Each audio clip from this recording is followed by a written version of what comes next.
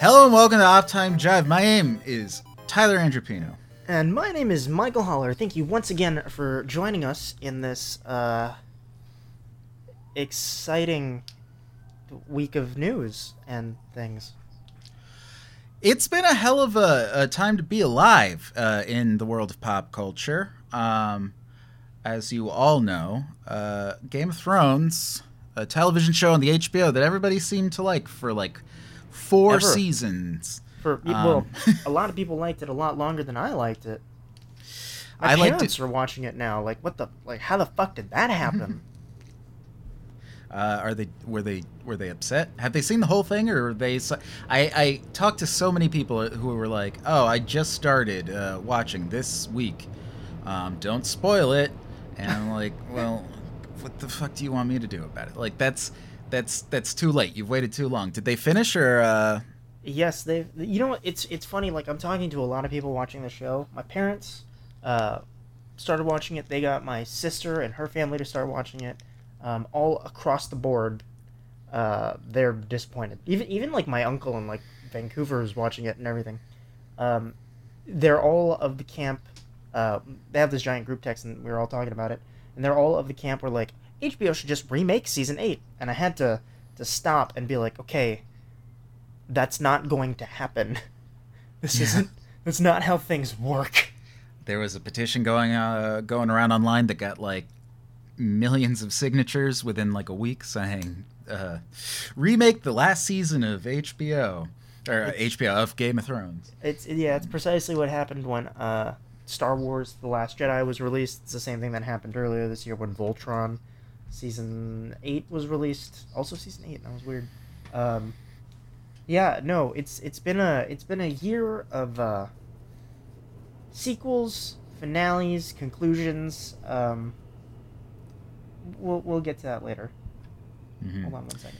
Siegfried, get out the closet. Oh my god. Good boy. But yeah, no, I was having this conversation with someone, and it seems like 2019 seems to be the year where everything's coming to a close. You're getting a lot of season finales. You're getting a lot of like threes and trilogies, or even just like endings of franchises. Yeah.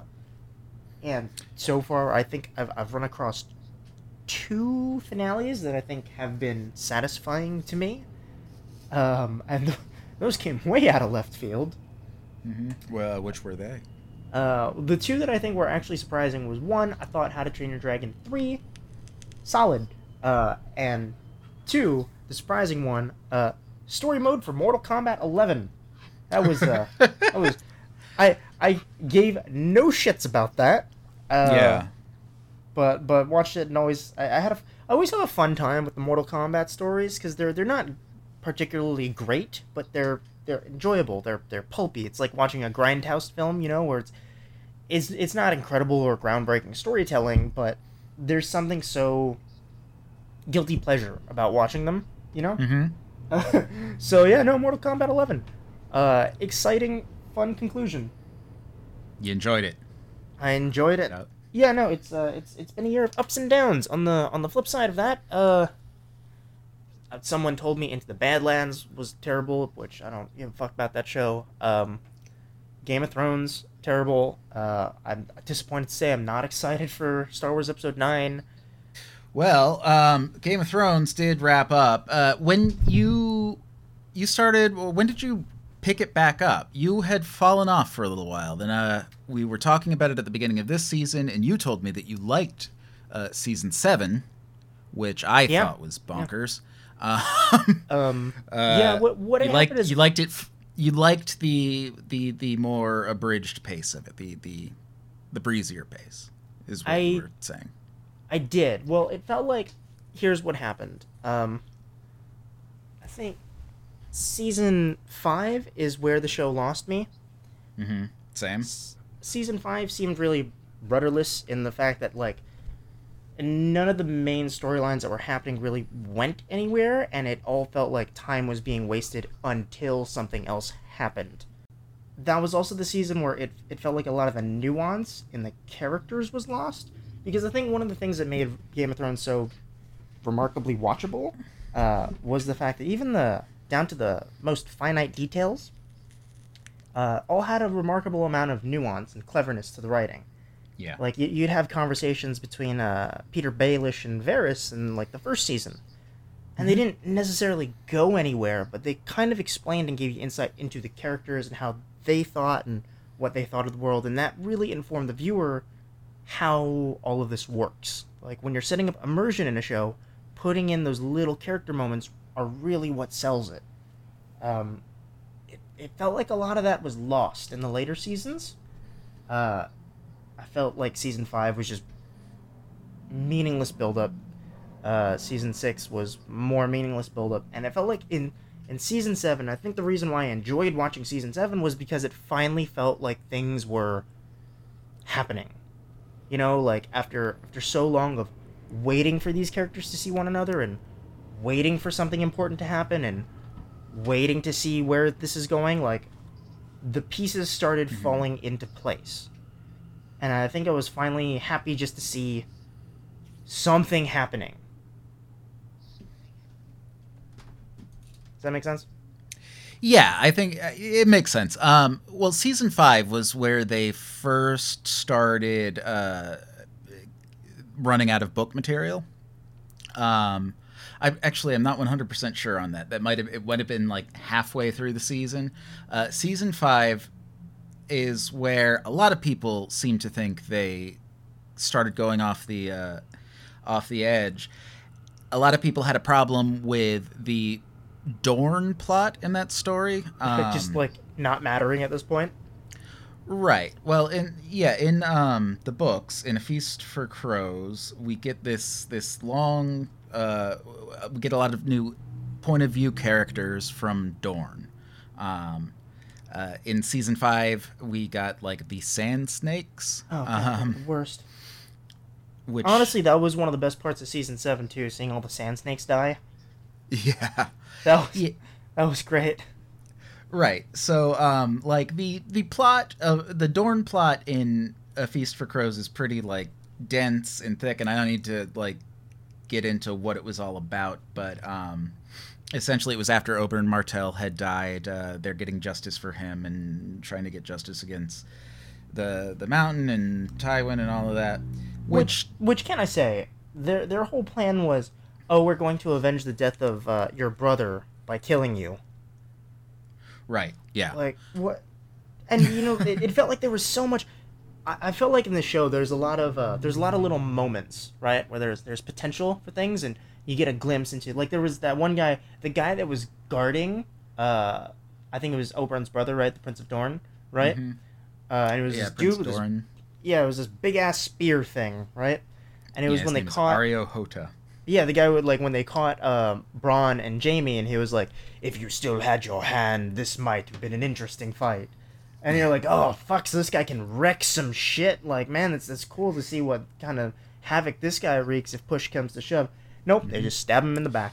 And, a legendary warrior in the Seven Kingdoms. Everybody was looking forward to maybe seeing Arya Hota fight. He gets stabbed in the back by a 12-year-old girl. And he dies. But yeah, that was... There's so many moments in that show where I was just like, oh, so this is how Sir Barrister dies? Yeah. Like, oh, God. But you know what? There is, and I say that as kind of like a double-edged sword. That was also season 5, wasn't it? Where Sir Barristan dies. Yeah. Yeah, they're killing people left and right that really should have gone out with, like, at least a little bit of a fight. Yeah, and it's kind of a double-edged sword with that, too. And this kind of gets into my problems with Series 8 as well. Also, so I didn't like Season 8. Yes. Is that fair to say? That's fair. Yeah. I have a friend in Japan right now, and he just started watching the show. And he's like, oh yeah, I hear great things about it in the United States. You know, I'm gonna pick it up. I'm gonna start watching it. What did you think about it? And I told him, first 4 seasons were great. You can probably stop watching after that. Yeah. It's my opinion. I'm sticking to it. But one of the whole double-edged sword things about season 8 is I think it fundamentally goes against the nature that was established in the first couple seasons of the show. Because I think what made Game of Thrones so appealing was that, yes, it was fantasy, but it was also very anti-fantasy, right?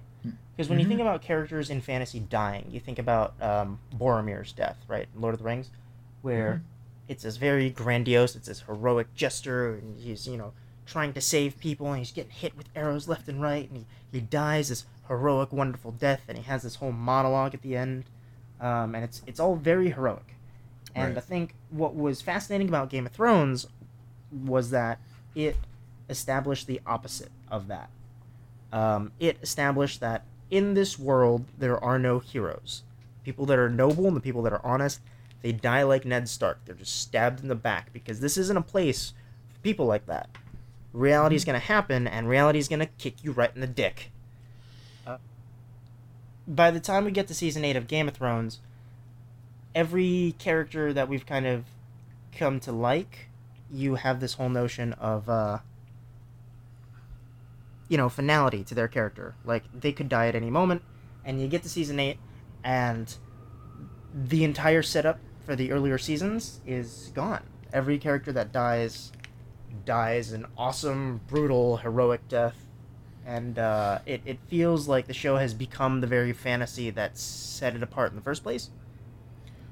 Right. What made Game of Thrones interesting and the Song of Ice and Fire interesting in those early seasons was that it's a fantasy book, but like you said, it's anti-fantasy. It's not a place where they're going to cheat to save the good guys. And when, we see what happens to Ned Stark at the end of season 1, it immediately establishes what kind of world this is. And for the first 4 seasons of the show, it was very consistent in that. We would get these horrible surprises like the Red Wedding. I think maybe the last shocking death, legitimately shocking character death, was the death of Oberyn Martell. Yeah. And that was the end of season 4. And that was another moment where he didn't go down swinging. He went down because of his own arrogance, and the mountain just crushed his skull. It was sad, and it was pathetic, and it was wholly unexpected. But now, by the time we get to season 8, I mean, especially I want to say the episode "The Long Night." Couldn't see shit that whole episode. Right. Yeah, but that episode where everyone that died, there was none of the main characters. It was all the kind of the peripheral characters. But Ed died saving Samwell Tarly. What's his name with the eye patch in The Lord of Light? He died saving Arya Stark. Beric Dondarrion. Yeah, he died saving Arya, and the most brave. He was getting shanked left and right. It was an episode of Daredevil. It was a heroic death. Brought back by the Lord of Light 700 times. And what was his purpose? Ultimately, to block a door full of zombies. To let Arya Stark, who is the one that needs to kill the Night King, and not any of the prophesized, or any of the people that fit the prophecy of Azor Ahai. Those people would be like Jon or maybe Daenerys. There's an argument to be made for Jaime, but at no point is anybody thinking, oh, you know how this ends? It's with Arya stabbing the King Knight, the Night King, which doesn't exist in the books, by the way. So that's not even maybe he'll show up in Winds of Winter, and we'll find out that the way to beat all of the others, the White Walkers, is to kill their king, like a video game. It's the old, she'll teleport behind him. It's the old Phantom Menace, destroy the droid control ship. Yeah, it's they borrowed that from Phantom Menace, which is the best Star Wars movie. So it's really where you want to draw inspiration from. Well, you know what that moment felt like in The Long Night, where Arya just kind of flies in from the upper left corner of the screen. It plays almost beat for beat that moment in Infinity War where Thor throws Stormbreaker into Thanos.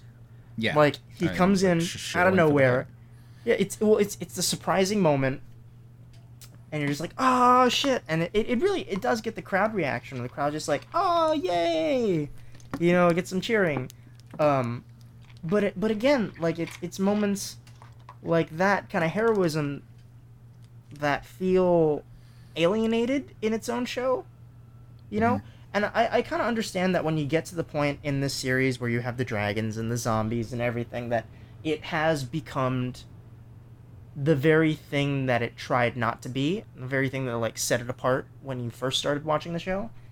Right. It's the same thing as the Kick-Ass conundrum. The Kick-Ass conundrum was, can you have regular superheroes not fighting these giant threats? And you can, Uh-huh. but the problem there is that, well, who is he gonna fight? It has to be this giant threat.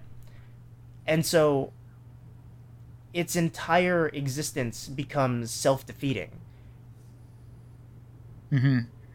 Yeah, well, yeah, well, Kick-Ass had the problem where it becomes the thing that it's seeking to comment on. I wouldn't say Yeah. parody because Kick-Ass wasn't necessarily a parody, but it was a commentary on the superhero movie. Trouble with Kick-Ass is you bring in Hit Girl and Big Daddy, which according to Mark Millar, uh, they were going to be like their own thing. And he just never figured out what to do with them. And then when he started writing Kick-Ass, he's like, "Oh, you know what? I'll use these characters in this," and that's great. Like Hit Girl's a great character; everybody likes her, but she's like a real superhero, so she doesn't really fit into the world of what's going to happen when Dave Lazuski tries to go and be a superhero. He's going to get beat up. Um, but anyway, that's a complete digression. However, I think it makes sense because Game of Thrones essentially became what it was kind of trying to distinguish itself from in Yeah. the early days. Is now it seems like very storybook. You have characters like Arya. I think the exact moment when the series, I wouldn't say lost me because I've watched every episode since.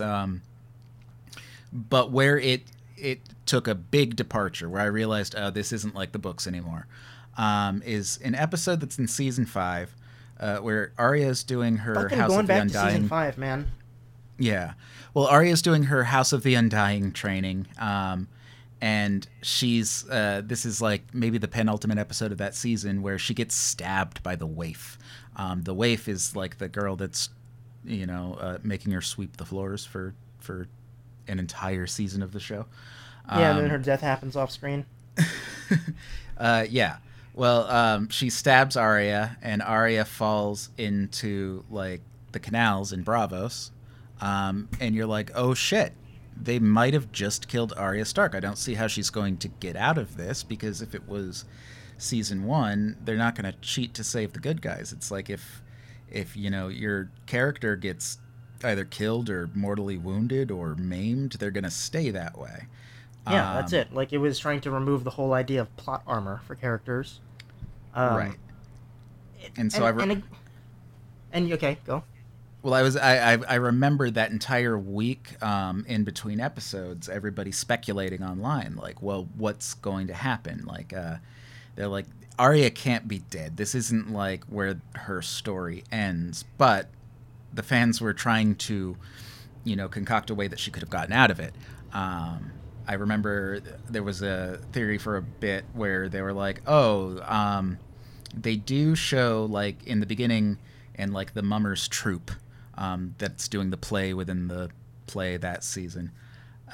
They show like a character with a bladder that's got like blood in it as a special effect, like in medieval special effect. They're like, maybe she had that, and so the waif just thinks that she got stabbed. And they were like, there were a lot of fan theories swimming around that all sounded pretty plausible. But then when we get to the next episode, we just find out that, oh yeah, no, she just got stabbed. She fell into the canals, then she got out and ran away. And then Yeah. like the actress lady tended to her wounds and now she's fine.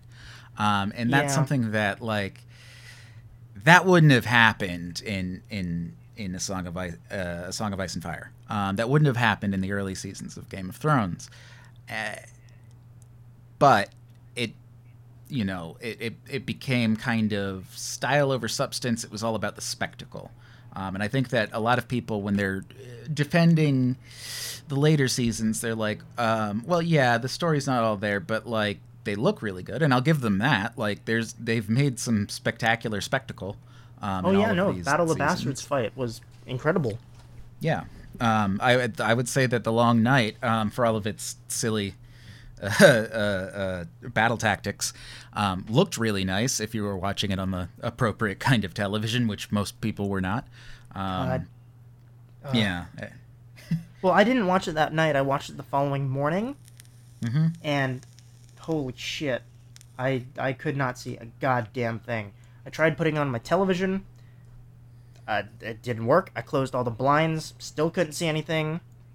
I went to the bedroom. I literally put it on my laptop and put the blanket over myself in the laptop so that I could watch it and just eliminate all the glare. And that's how I watched that episode. Yeah, I watched it on the TV in my room, and the way it's set up, I have this like lofted bed, so there's like no external light hitting the TV, and it looked great. It looked beautiful. I was like, wow, why is everybody complaining about this? This looks awesome. And yeah, everybody else, if you had any kind of glare on your screen, or if you have like TV that couldn't handle it, I kept having to rewind it, being like, wait, did this person just die? Like, I swear to God, there were some characters in the show, I'm like, oh, Brienne's dead. Like, fucking Brienne and Jaime must have died, like, 8 times in that episode. Yeah, there were multiple times did that happen. Like, and it was very odd. 'Cause, yeah, I remember several times Brienne, like, being consumed by zombies. And I was like, oh, they just killed Brienne. Holy shit. And then she would just be fine later. And you're like, wait a minute, what? And then it gets to the end of the episode, and you see, like, all the Unsullied die, and then by the end of the episode, it's like there's literally 5 people alive in Winterfell. It's all the main characters, and they're in the courtyard, and they're just like on a pile of dead White Walkers, like it's the opening of Starship Troopers 2, and you're like, oh shit! So I guess like only 6 or 7 people are alive, and then we get to the following episodes, and it's like, well, in that last episode, like it showed Daenerys with an army of like 1,000 Unsullied, and I was just like, did they drop out of the fucking sky? Where did they come from? Yeah, there's a wonderful meme going around after every episode of this last season of Game of Thrones, where people are releasing patch notes I've seen those. And they're like, Dothraki were put back in the game. Yeah, Dothraki respawn point set to Dragonstone. But yeah, no, like we literally see every Dothraki. Like it was done that way on purpose. Like that everybody complains about. Like, well, why would you send your cavalry in first? Which is a fair point, but the reason they did it is because it looked super cool. Like with Melisandre and she lights all their arcs on fire. And as I was watching that, I was like, I didn't know Melisandre could do that. I guess they didn't say that she couldn't. The Lord of Light powers are always a bit vague. But at that point, I've kind of, like, I had long since stopped trying to, like, justify, like, this wouldn't happen in the books, and then just, go along for the ride. Enjoy the spectacle, essentially. Yes, and in those big battle episodes, that's what you should do. But it was a very cool looking visual, seeing them all like ride into the night, and then all the lights go out. All the lights go out. Well, and that was a moment too where it's like you see Ghost and Jorah go out with them, and then all those lights go out, and you're just like, oh fuck, are they all dead now? And then Jorah just comes back because plot armor, and then you see Ghost like the next episode, he's just standing there. You're like, where the fuck were you this whole episode? He's missing an ear. And that's not, it's not the first time that's happened. Like, I feel like they included the direwolves in the show in the first season, and then it subsequently did nothing with them. Well, as soon as like they got too big and they had to start animating them, there was like a season where you would get some animated direwolves, and they didn't look great like early on. It was really bad CGI because like you could. I've been watching a couple of the first episodes of Game of Thrones, just kind of here and there sporadically to go like look at Easter eggs and stuff. But yeah, that first season you could tell the budget was extraordinarily low. Like comparing it to this last season, it's night and day. But once it got to the point where they had to start animating the direwolves and it cost money, then they just started writing them out of the plot so they could save it for dragons and stuff. Yeah. Because I remember I get it, but well, it's like I remember the coolest thing that the direwolves ever did was in that first season when that assassin tried to kill Bran, and his direwolf came and ripped its throat out and just laid on the bed next to him. yeah, And you're like, Summer. wow, that was fucking sick. And then none of them were in the show after that. Well, fucking Summer gets eaten by whites, and Bran doesn't give a shit. I guess. Well, at that point, you could be like, okay, well, this isn't really Bran anymore. But And the broken sit on the throne. okay, I have notes. Here's the thing. I have complaints. Okay, why would... Anyway, why would- let's just make the point about Summer and the direwolf. Like, he just like went out and nobody cared. Like, that's what I thought was going to happen with Ghost. I was like, oh, they probably they won't even mention him again. And I guess they don't have to, but Yeah, well, like, Shaggy Dog died off screen. yeah, and his head was very small. Yeah. 'Cause- Rob's wolf died off screen. His head was very large. We see both of those. We see Rob in the books. They replace Rob's head with his direwolf Greywind. They do that in the show, too, but it's only, like, Yeah, they do it in the silhouette show, and you but see it it's- from very far away. Yeah, I was gonna say, like, it looks like the head of the direwolf is way too big compared to the body, and they didn't show it up close. Then you see Shaggy Dog's head, and I remember there was another fan theory online going like, okay, the Umbers are bluffing right now because like that's not a fucking direwolf. Like it would be a full-grown direwolf at this point. That's clearly just like the head of a dog. But now it was there's this common theme where like the fans will come up with this theory that like really works and checks out, and then we'll get to the episode and it's like, oh no, it was just the we just simplest forgot. solution possible. Yeah, yeah. Danny just kind of forgot about the Iron It's Fleet. like the... You ever watch Sherlock, the BBC series with Benedict Cumberbatch? I've seen a couple episodes. Yeah. So, in the second season, the Reichenbach Fall, like, Sherlock fakes his own death. And being that the time gap between the season releases for Sherlock is 2 years, people had 2 years to fan speculate how we survived it. And there was a lot of fan service. So by the time you get to season 3, there's literally this montage of all the fan theories of how he did it. Like, it's this montage of, well, he could have done this, and he could have done this, and he could have done this, and he could have done this, and it goes through, like, 12 different scenarios of how he could have done it. And in the end, he was just like, no, it wasn't any one of those. And that was it. Right. But it's funny because you at least get to see all those possibilities. It would have just been like, you know, in Game of Thrones, it's like the opposite of that, where you have all these theories and they're just like, no, he just it was something else. It was none of that, and it was something else. It was nothing. We didn't Nothing think this happened. far ahead. That was the thing, yeah. Yeah. But okay, yeah, so- there was a so- lot of that, but And you know, I will say some things like the long night. Like there were some cool moments in the episode that, granted, they didn't make a lot of sense, but I don't really blame, because I don't know if it was the direction of the show, if it was the director, if it was the way that it was written. But there were some moments in it where it felt like, oh, this is a huge battle, like this is really cool. And then there were moments that were like, oh, this is a zombie show. This feels like Dawn of the Dead or something. And then there were moments of like that one scene where Arya was in the library and she was like sneaking around, and I'm like, okay, this has no place in this episode, but it's a cool little zombie horror movie moment, and it's neat that it's in here.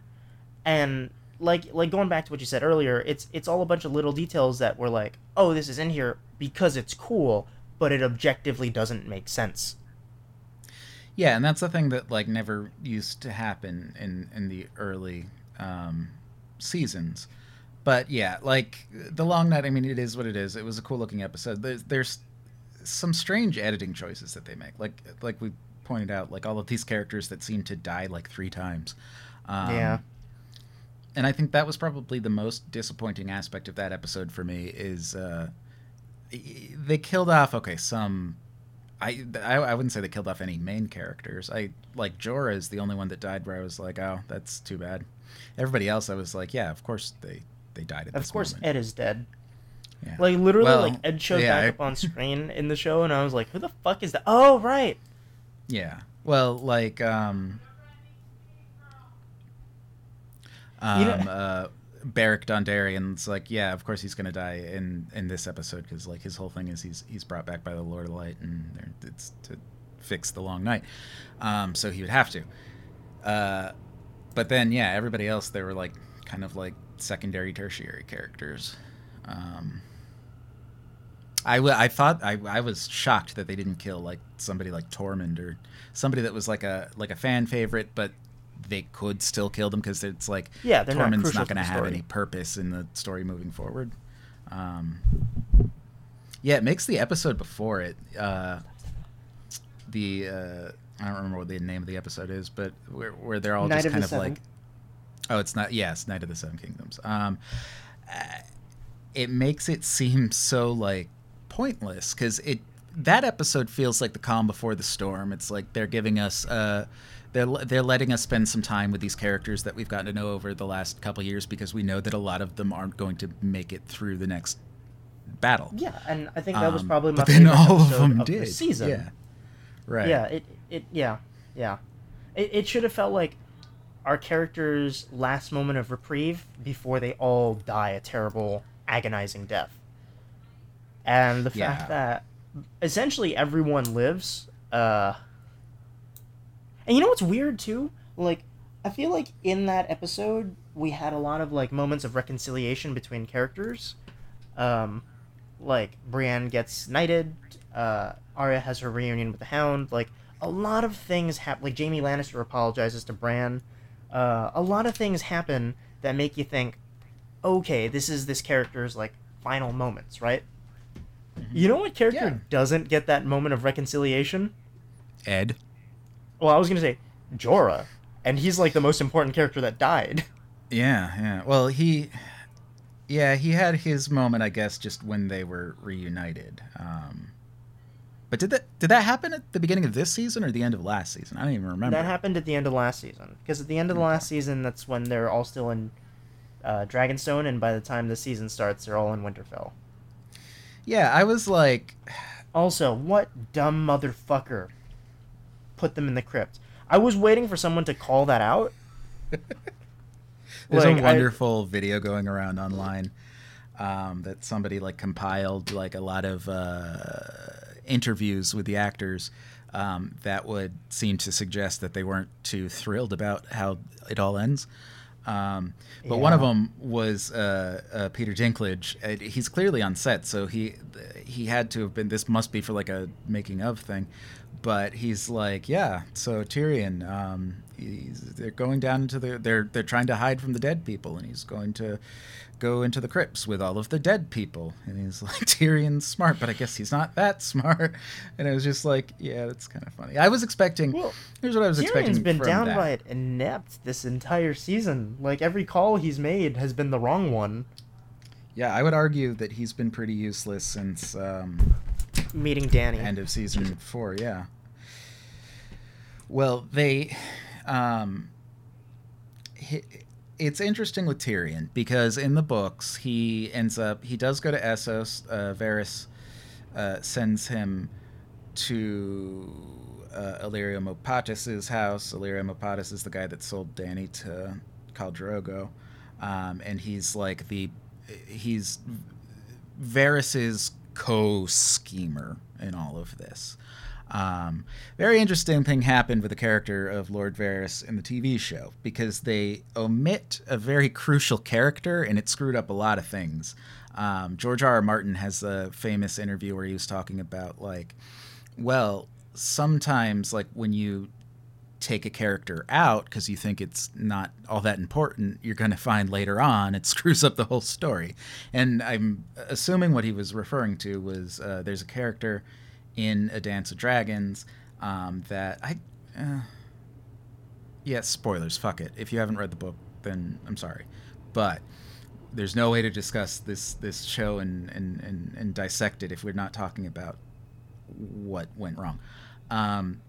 There's a character in the books that is supposedly Aegon Targaryen, who we find in this iteration of the story is actually Jon, who Varys and Illyrio Mopatis are boosting up, and they want him to sit the throne. Originally, their plan was to get Viserys and Daenerys to get in with the Khal Drogo and the Dothraki. He knew that Viserys was like a psychopath, so he didn't want him to sit the throne. But he was going to send them into Westeros first, so they would like raid with the Dothraki. Everybody would hate them, and then Aegon could swoop in and save the day and be the noble Targaryen who now sits the throne. They got rid of that character, but in the books, Tyrion is with this character. Like, I don't believe he ever gets to Daenerys by the end of A Dance with Dragons. I haven't read it since it came out, but anyway, like they gave him to Daenerys, and then ultimately he did kind of nothing. Like, he was I remember like season 6 and 7, it was just kind of him making dick jokes for 2 seasons. I guess he kind of like rules over Meereen after Daenerys and Drogon fly off, but nothing really happens in Meereen that would have led us to need his service. Yeah, so it was really it was him, Grey Worm, and Missandei cracking jokes, and like every time they would cut to them, it was just kind of like, why are we spending time here and not somewhere important? It's like we lost sight of Bronn for like an entire season, or not Bronn, we never ever like lost sight of Bronn. we probably should have. Not to say, which is not to say that I don't love the actor that plays Bronn. There's a thing online right now. Everybody's like speculating that Germ didn't really like what they did with that character. Because he has another quote where he's talking about like they prop up characters based on their Q rating, and everybody liked Bronn, so they would bring him back. But like he had no place in the story anymore. Yeah. Like his job was done, but they kept bringing him back, and it's like, okay, you have to go kill Tyrion and Jaime now, and he's like, all right. So he walks with a giant crossbow into Winterfell. And happens to walk into the room that Jaime and Tyrion are talking in. Nobody stops him. Nobody's like, hey, why do you got that big crossbow, sir?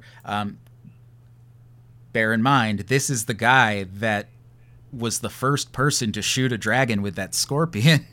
Okay, he shot Drogon and Daenerys. Yeah, we'll get to that too, because all right, I know I made my speech earlier about like, characters having plot armor, right? But at the same time, you can't just murder something because it works for you as a writer. Like, that episode where they killed, what was the dragon's name? Rhaegar, the one that died? Rhaegal? Yeah. That made no sense. Because I think it was fairly established that Bronn is a very good shot with things, right?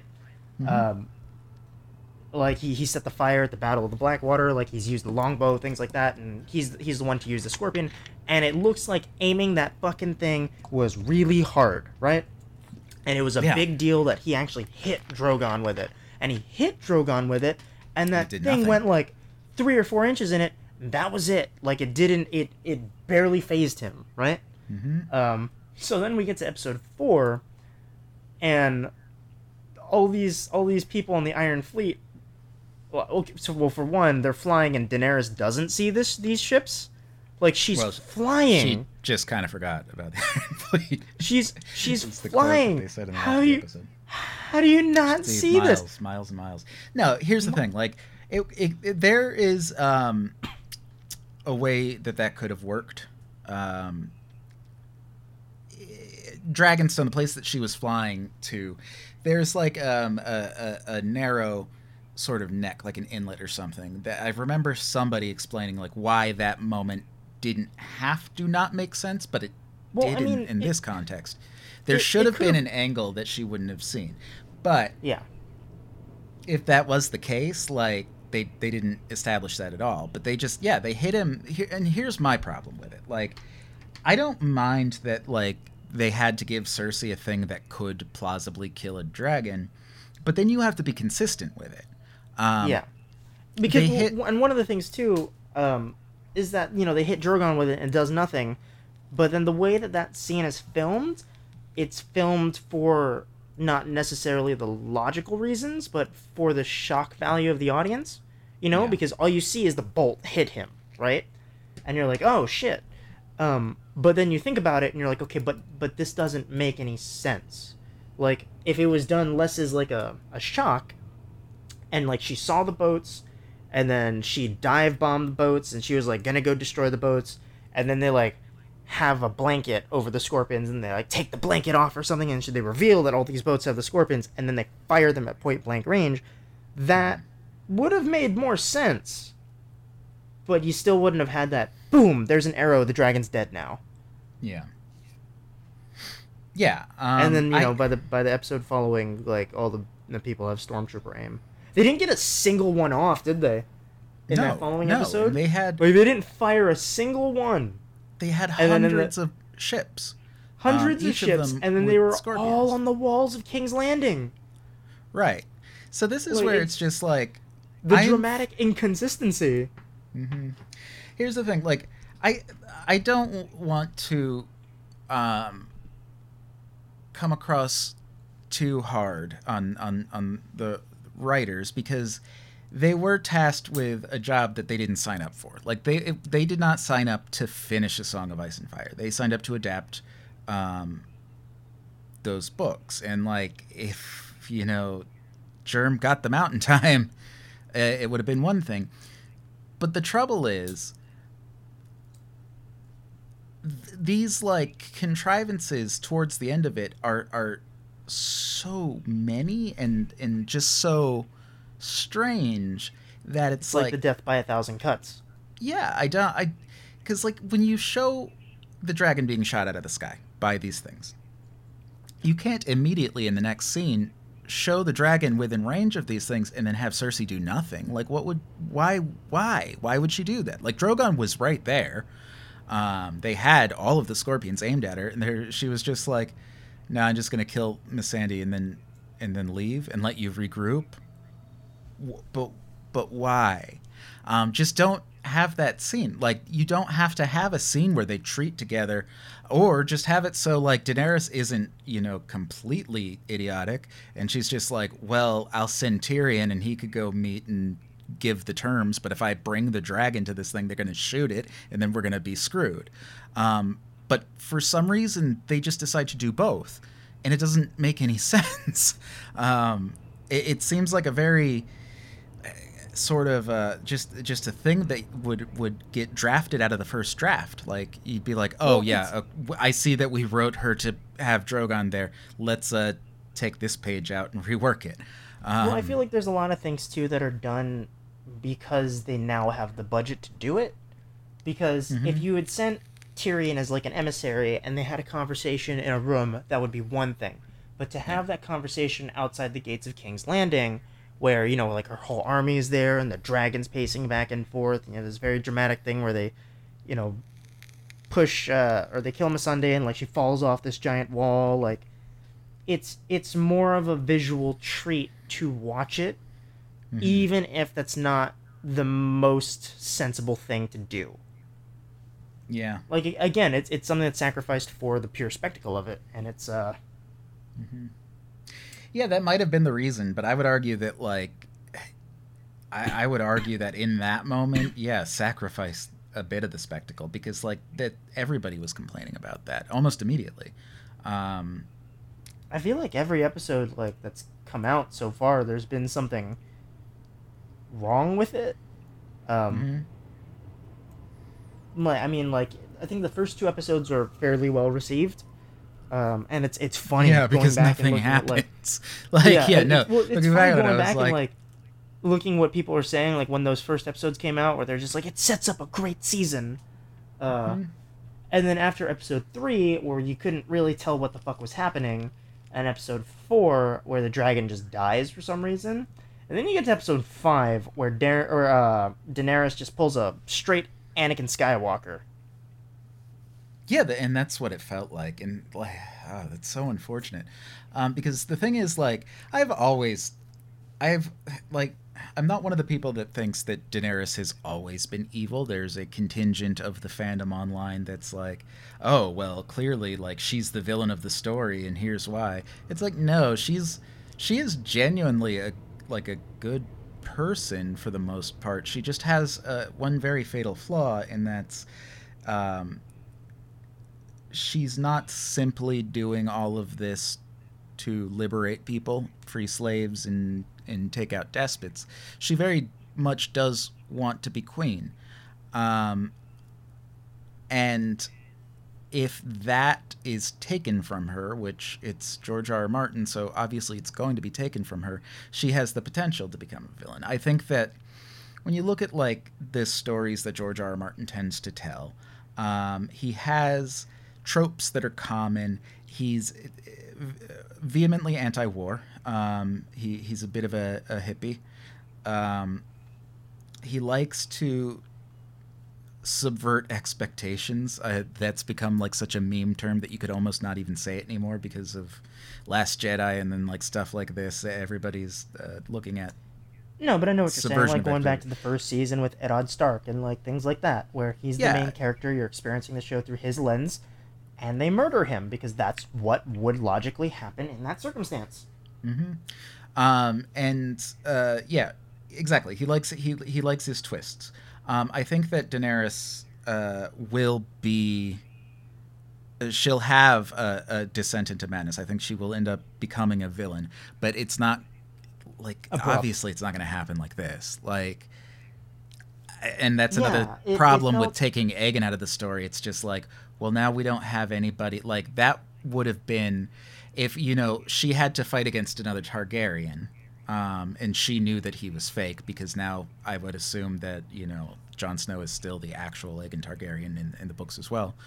Um, it it makes more sense to me because like I don't understand why the people would back Cersei ever. She blew up the Sept. Like it's basically like if you blew up the Vatican and then expected Rome to still celebrate you as their leader, they'd be like, no, you get the fuck out.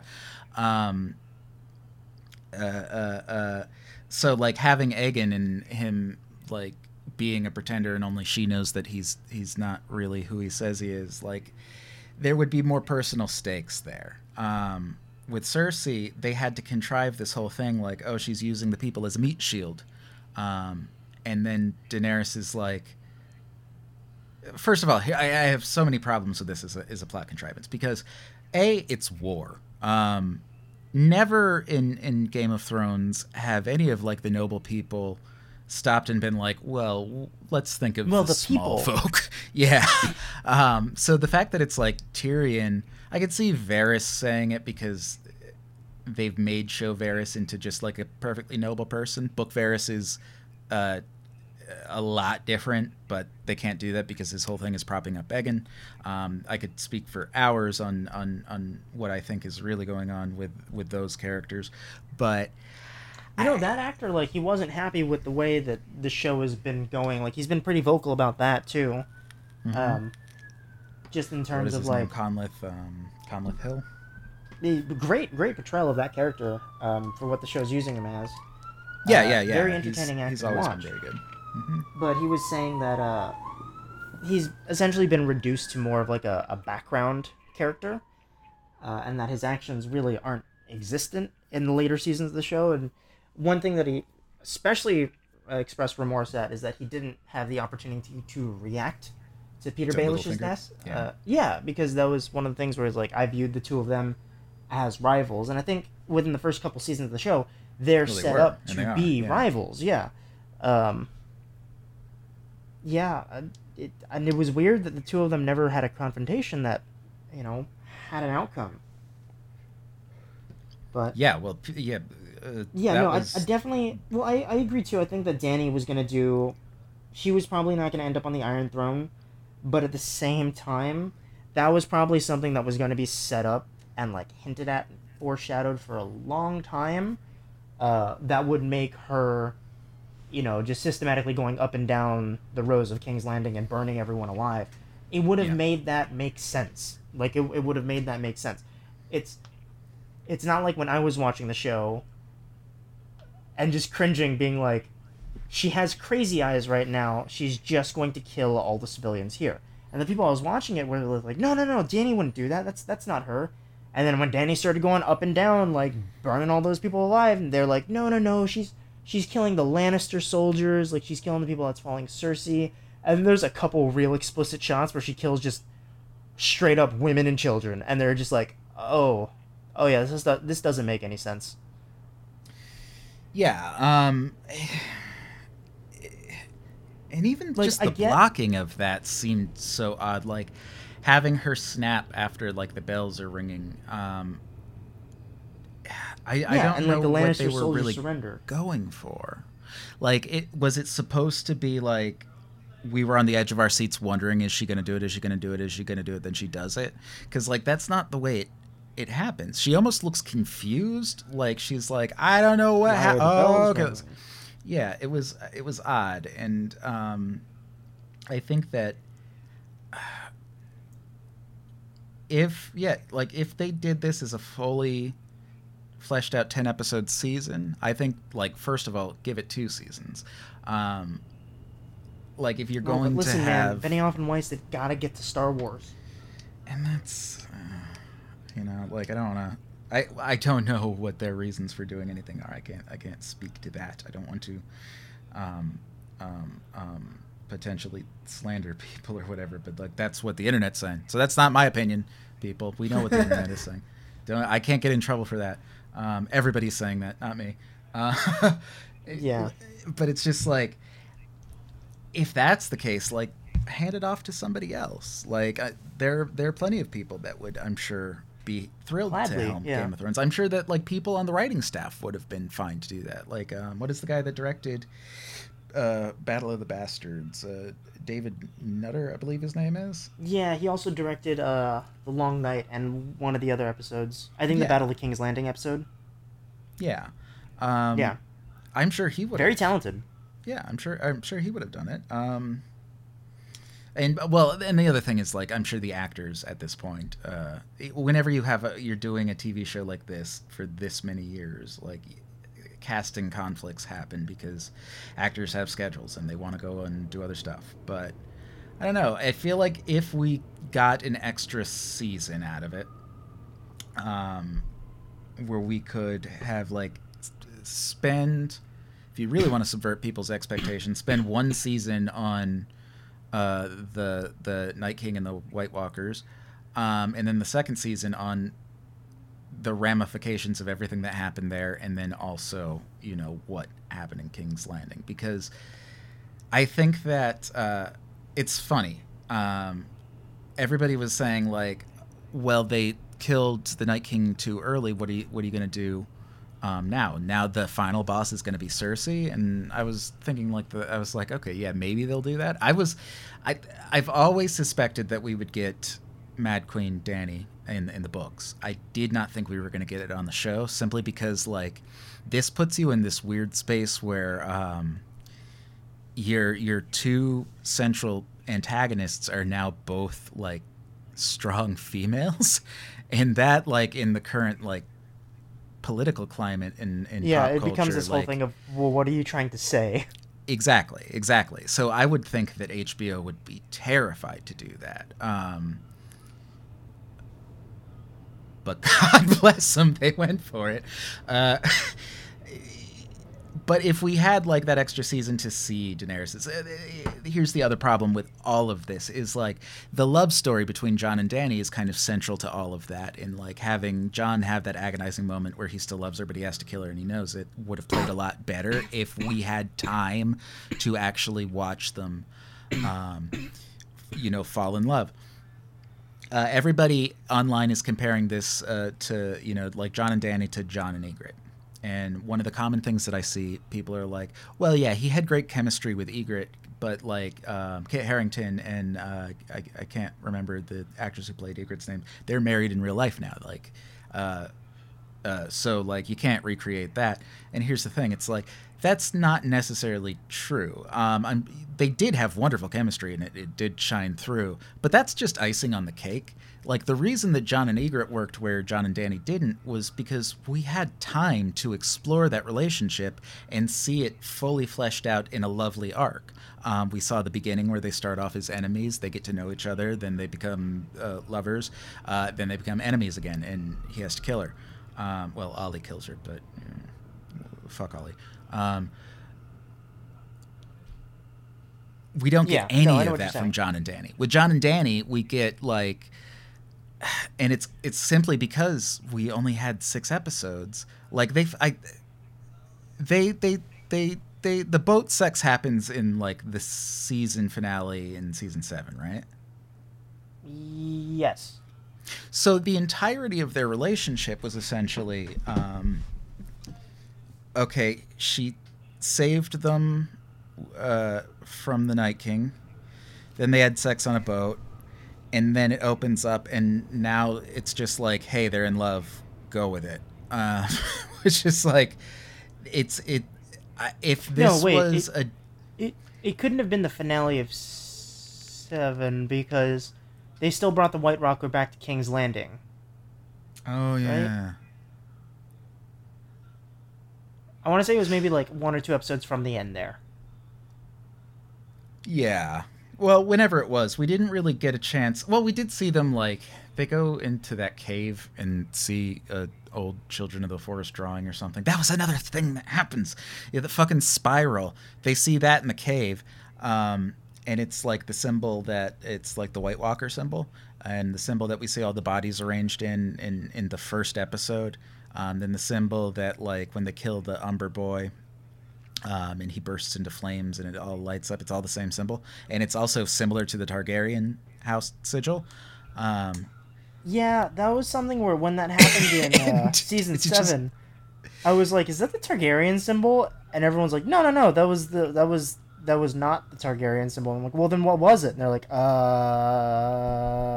Yeah, it follows the same motif as the Targaryen symbol, though. And it's long been speculated that, like, that those two things have to do with each other, but like it was nothing. They didn't do anything. It just ended. And then the White Walkers were gone. None of those questions got answered, Michael. How strange that was. But to get back to the John and Danny story, like we never get to see them be in love. We're just told that they're in love. Yeah, it's like the Star Wars prequel kind of conundrum. It felt so similar to Anakin and Padme. There are a lot of eerie Star Wars parallels this season from the prequels. Like, there's that, the battle droids are broken. There's Danny's descension to madness happening just way too quickly and for difficult to justify reasons. Dang.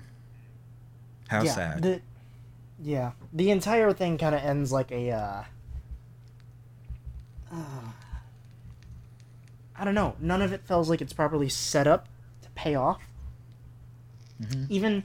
Even the whole thing with Bran ending up on the Iron Throne, that was a scene where I didn't know what direction they were going to go in.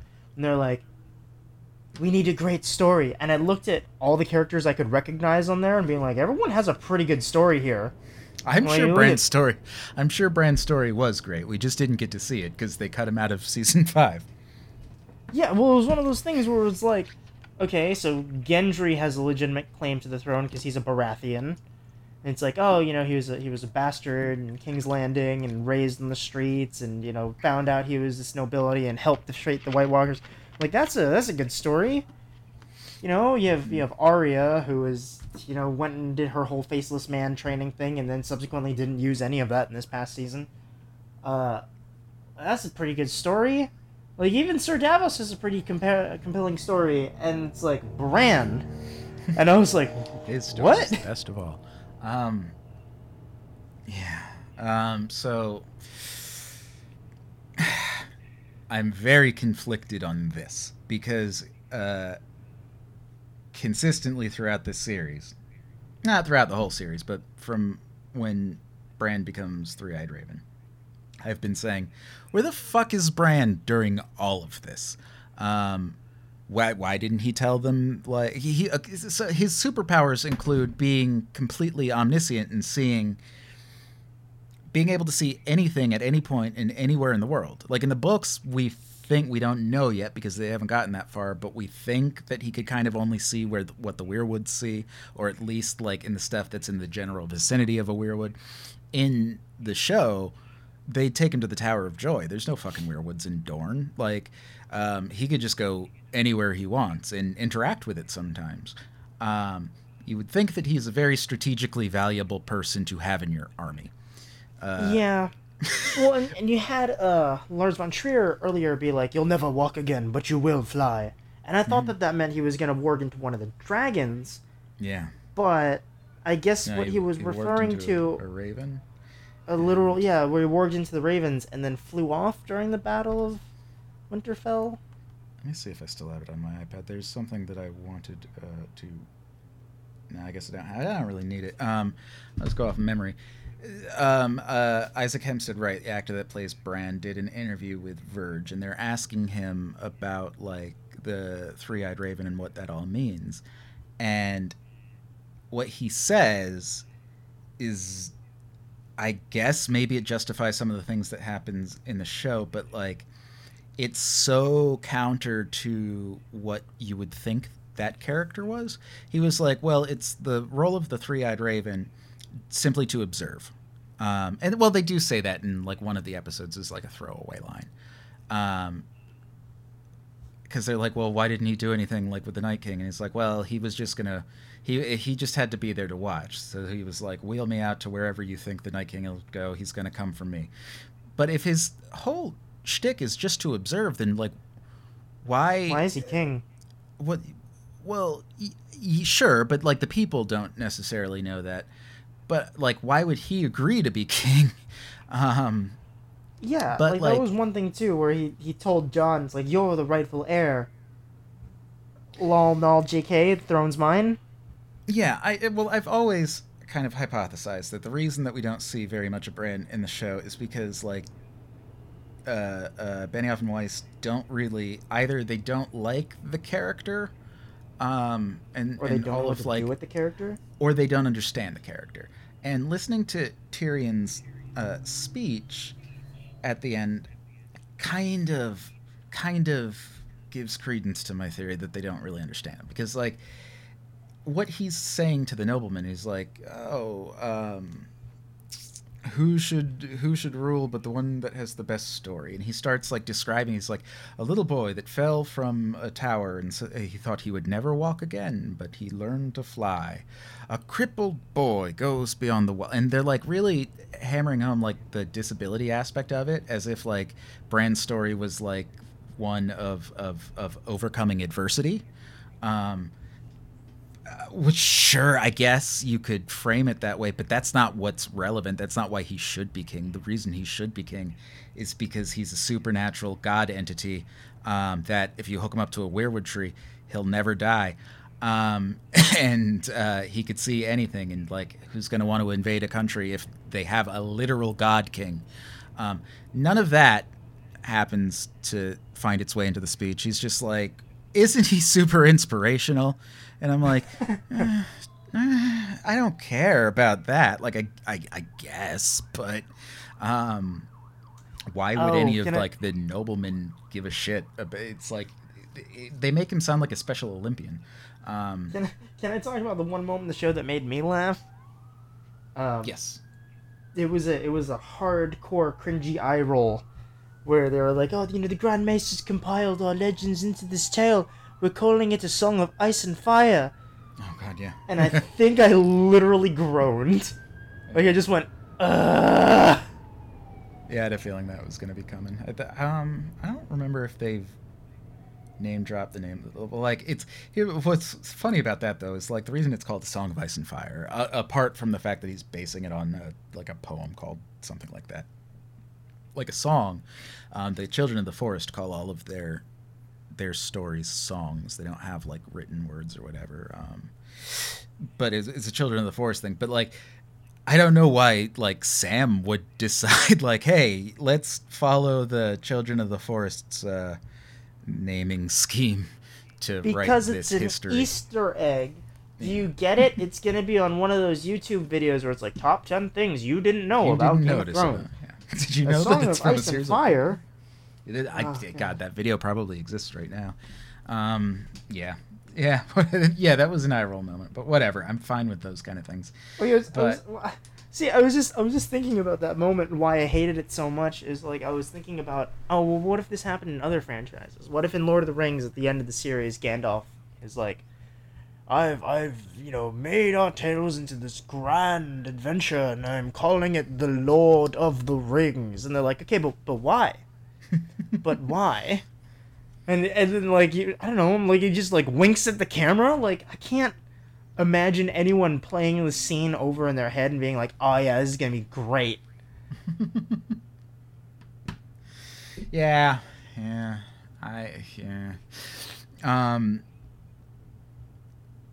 Yeah, it was a very, tonally, that last episode did feel very odd, because, like... It kept fading to black every 5 minutes? Yeah, but... there's nothing that they could have really done about that, because it's got to start on, like, a down note and try to end it on, like, a semi-sweet note.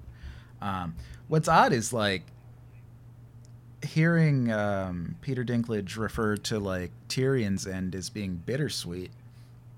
He said this a long time ago.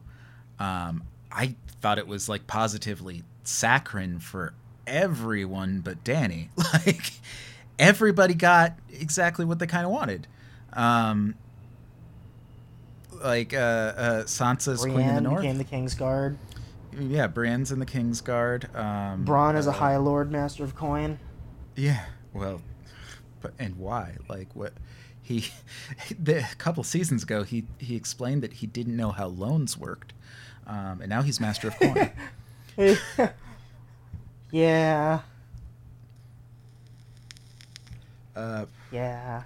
It was a really happy ending. Like, you remember when they were like, "Oh, the Unsullied won't have Jon going free," so they're fine with a life sentence, and Jon goes back to the Night Watch. The Unsullied left. They're gone. Like, can you imagine when they're just we sail for North, and then they're just like, all right, Jon, lol, JK, go back to Winterfell, you're fine? I've been thinking, like, I can't get that part of it out of my head, because, like, as soon as, like, they come back and, like, Grey Worm's taking him out, I'm like, why is Grey Worm in charge? And he's like... he says something to... whatever he says to Bran, he's like, you can't do anything on the king. I'm like, why are we trying to placate Grey Worm? Who gives a fuck about what Grey Worm thinks? Why are, like, and Davos is like, oh, there's a lot of good land in the Reach. Why don't you all make a house? And I'm like, what the fuck? These are, okay. These are infantrymen. Not only that, but they're like foreign eunuchs illegally occupying your nation's capital, and at the same time, based on what the Long Night showed us, there's probably like 15 of them left. Yeah, well, yeah. Sansa's like, well, if you look outside of the walls of your city, you'll see thousands of Northmen. He's like, well, there's thousands of Unsullied, and but so I guess there's still thousands of Unsullied. She bought like 1,000 Unsullied at the beginning. Like, there's no way that, I don't know, man. Yeah. Oh, Jesus. Another fucking funny moment can I point out. Wait, So, alright. I thought at the end of episode 5, when Jaime and Cersei were getting anticlimactically buried alive in rubble, right? I was like, oh, they're dead, no one's gonna find them, like that entire area is collapsed, blah, blah, blah. And then Tyrion goes downstairs, and there's parts of it where it's like, fine? Like, there's there's not rubble everywhere. There's, rubble here and there. People have been freaking out about that on the internet. I was watching the episode. If they moved 10 feet in any direction, they'd still be alive. They stood in the one place where rubble was falling. Oh, God. understand. Like, look, it was a nice scene. I actually like. I did like watching that. I was like, oh, it was like creepy. I got chills when like he uncovers their face, and it's just like, oh, they're just corpses now. These are these people that we spent 8 years with. But yeah, it's really hard to keep up the suspension of disbelief when like. They're just in a giant room in a small pile of rocks. It's like you know what it felt like? To like You know what it felt like? think to like just move. What the It fuck? felt like a high school stage production where it's like It did. there was a cave in and the whole thing collapsed and then here's a few bricks. Here's a few foam bricks. Yeah, a lot of this season has felt like theater in that there's a lot of theater contrivances, like the thing that I brought up earlier with Bronn just waltzing into Winterfell, like as immediately after they're done having a scene, it's just like, oh, I'm the character Bronn who needs enter to walk stage on left. stage now. Yeah, that's what it felt like. Like teleportation aside, like people complain like, okay, it takes a long time to get around in King's Landing, and I could overlook that as long as they were consistent with it. Like, why isn't Gilly's baby like 14 at this point? Like, we were introduced to Gilly's baby in season 1, so 8 years have passed in real time, but he's still like a baby. Everybody, That's like a all good of the point. other children are grown. Like, what the hell is wrong with this baby? Yeah, there was another thing. Didn't Arya go from like age 11 to like age 17 or something now? Yeah, a lot of people were upset about the Arya Gendry sex scene because they're like, isn't she canonically underage? And it's like, I don't know. Well, we don't know how time works in Game of Thrones. They've never been terribly consistent with it. About the show where it's like, I wish the show maybe had like 20% less incest, right? Where it made sense for the Lannisters because they're like, oh, they're morally bankrupt people. So this is just another sick aspect of their relationship. And you're like, okay, cool, that makes sense. And then you have that moment between Yara and Theon when he first gets to the Iron Islands. And it's like, oh, this is his sister. And you're just like, okay. Well, yeah, but she's all like, right. she's tricking him though. Like, Right, she was messing right, with and him. I think that's just and I like, understand that. I understand that to a point. They didn't but keep now going you get for it. to, yeah, but now you get to like season 7 and 8, after they find out they're like aunt and nephew, and then Dany's still like, "Fuck me, John," and he's like, Well. "No, I can't." It's And it's just like, it's gross now. It's just one of those things like 20% less incest in the show would have made me a lot happier. Yeah, well, like, here's the thing with Daenerys, though. She, like, grew up thinking that she was going to marry Viserys, and kind of being like, wait, you're marrying me off to this other guy when, like, that didn't happen? Because Targaryen incest is also a big thing. Like, Aegon the Conqueror married both of his sisters, and then also another lady. But I think I could be wrong on that.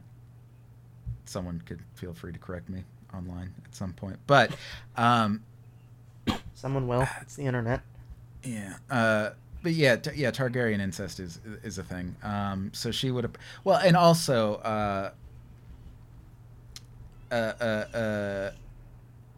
in like the olden days, in like the Middle Ages, like cousin incest wouldn't have been considered incest. That would, like, people married cousins all the time. And then also aunt nephew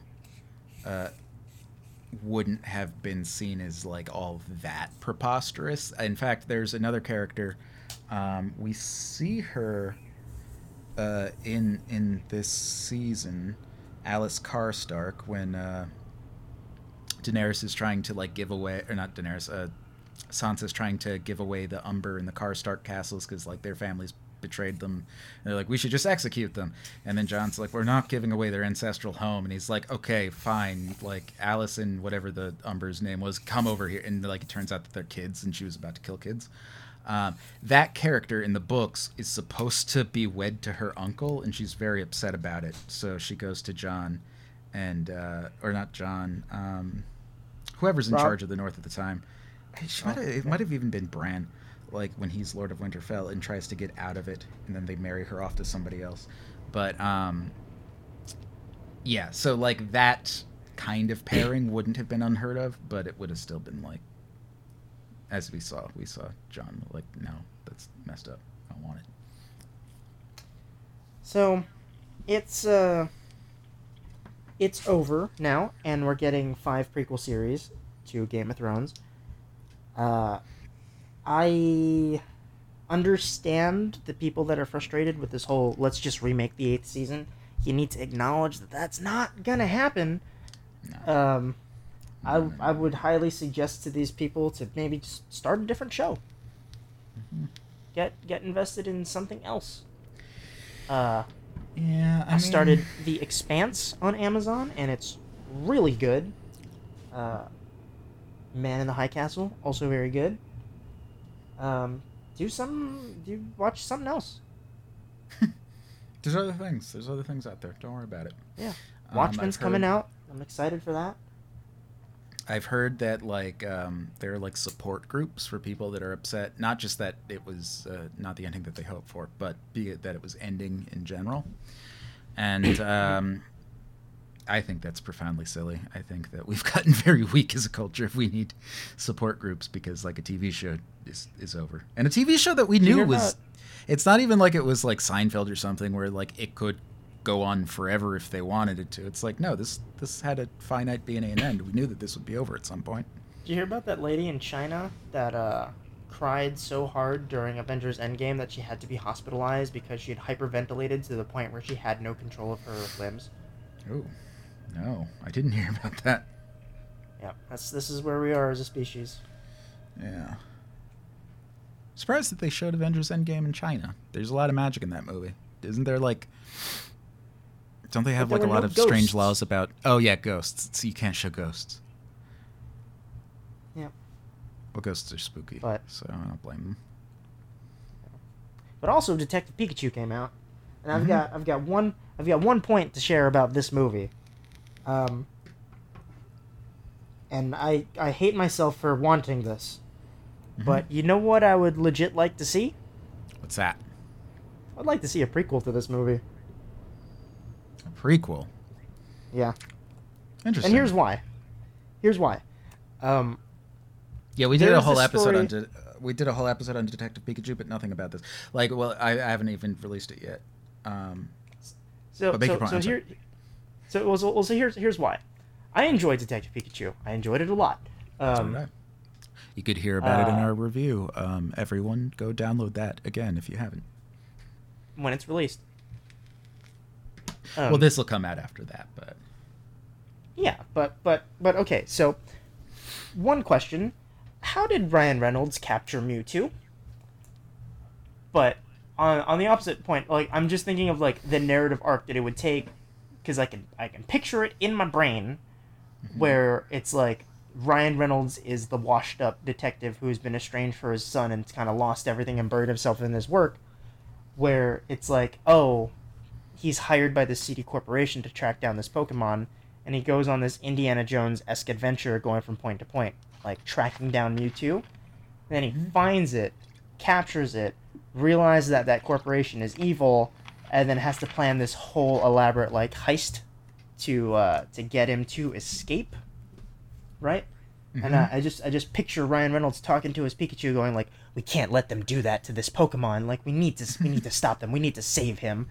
And then planning this whole thing where like he goes in through the front door and like distracts the security guard, while Pikachu goes through the vents and like starts shorting out electrical systems. And there's this whole big thing where they escape and they're running away from the Greninjas in the end. And I'm like, I can picture this as a movie in my brain, and I want to see it. Yeah.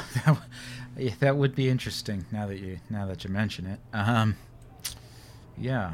Also, like, it was kind of criminal how underutilized Ken Watanabe was in that film. Yeah, but, give me more of like a police work Detective Pikachu kind of movie. It gave me such a nice feeling though, just seeing Ken Watanabe in a real ass movie, patting a Snubble on the head. I'm like, this is where we are in cinema, and I'm okay with that. Yeah, no, I rewatched The Last Samurai fairly recently, and Ken Watanabe's performance in that is still very, very moving, very emotional. He's just a really good actor. But seeing him like, this is my Snubble, I'm just like, what? Like, I love it, I dig it, but I'm like, this is a movie. This is a movie, and I'm bearing witness to this as a movie. I think if I had a... Oh, hello, pup. Yes, that's a microphone. If I had a singular complaint about Detective Pikachu, it's that I feel like I saw maybe 12 different character models for Pokemon, and then I just kept seeing those 12 over and over. Yeah, we mentioned that in the episode. It's there's Sneasels all day. Sneasels all day, Greninjas everywhere. Like it was like we saw in that one Pokemon testing facility that they were like Greninjas and there were Torterras. And that was cool, but I would have liked to have seen them like running through that facility like for their lives and have to like dodge like Scythers, like the Greninjas, like other different kinds of deadly Pokemon that you wouldn't want to see in real life. Yeah. Like pincers, things like that, like things that you would have seen and like be horrified to see in a dark alley or something like that. Yeah, like that was one of my chief complaints was like it did feel like there could have been more Pokemons in it, and another thing we brought up, it would have been like, because I understand like the plot necessity of having them all out of their Pokeball, but it would have been cool if like I would have liked to we get one Pokemon battle, but I would have liked to see like more Pokemon game stuff. Like we see one Pokeball. That was another thing too. Like I was thinking where it was like we never like it's set up that Justice Smith wanted to be a Pokemon trainer when he was growing up, but other than that one scene where they're in the illegal underground Pokemon battles, right? He never had that moment where he was like actually coaching his Pikachu, being like, use this counter, use this move, like things like that. Yeah. Fun little tidbit though. Fun little tidbit in that scene very early on when they're talking about Rhyme City, right? Mm-hmm. We see a very brief moment where it's a Pokemon trainer walking into a stadium, and there's another Pokemon trainer that has like a Gyarados and things like that, right? Mm-hmm. And it's like the Pokemon battle. Like, it's the traditional Pokemon battle that we always see in the games and the shows and stuff, right? Yeah. So apparently, that trainer that walked into that Pokemon stadium, canonically, that is Red from the games. Oh, really? Okay. Interesting. Yeah. And also, Red was portrayed by the actor, who I will pull up his name in a second, the actor who played Kamen Rider Drive in Japan. Mm-hmm. And he's also doing the Japanese voiceover for Justice Smith's character in Detective Pikachu. His name is Ryoma Takeuchi. Nice. Yep. Yeah, I didn't realize that. I have to go back and comb through that movie. You're gonna come through that movie? That sounds inappropriate. Yeah, I waited a couple of weeks because like there's not going to be that many people in the theaters, and because I think it's rude to do that like on opening night, but you know, full confession. So when I was you know what? Never mind. Never mind. Wait, no. Now we have to know. When I was really little and growing up, like one of my first crushes for like a fictional character was Mewtwo, because I was like, damn, he's commanding.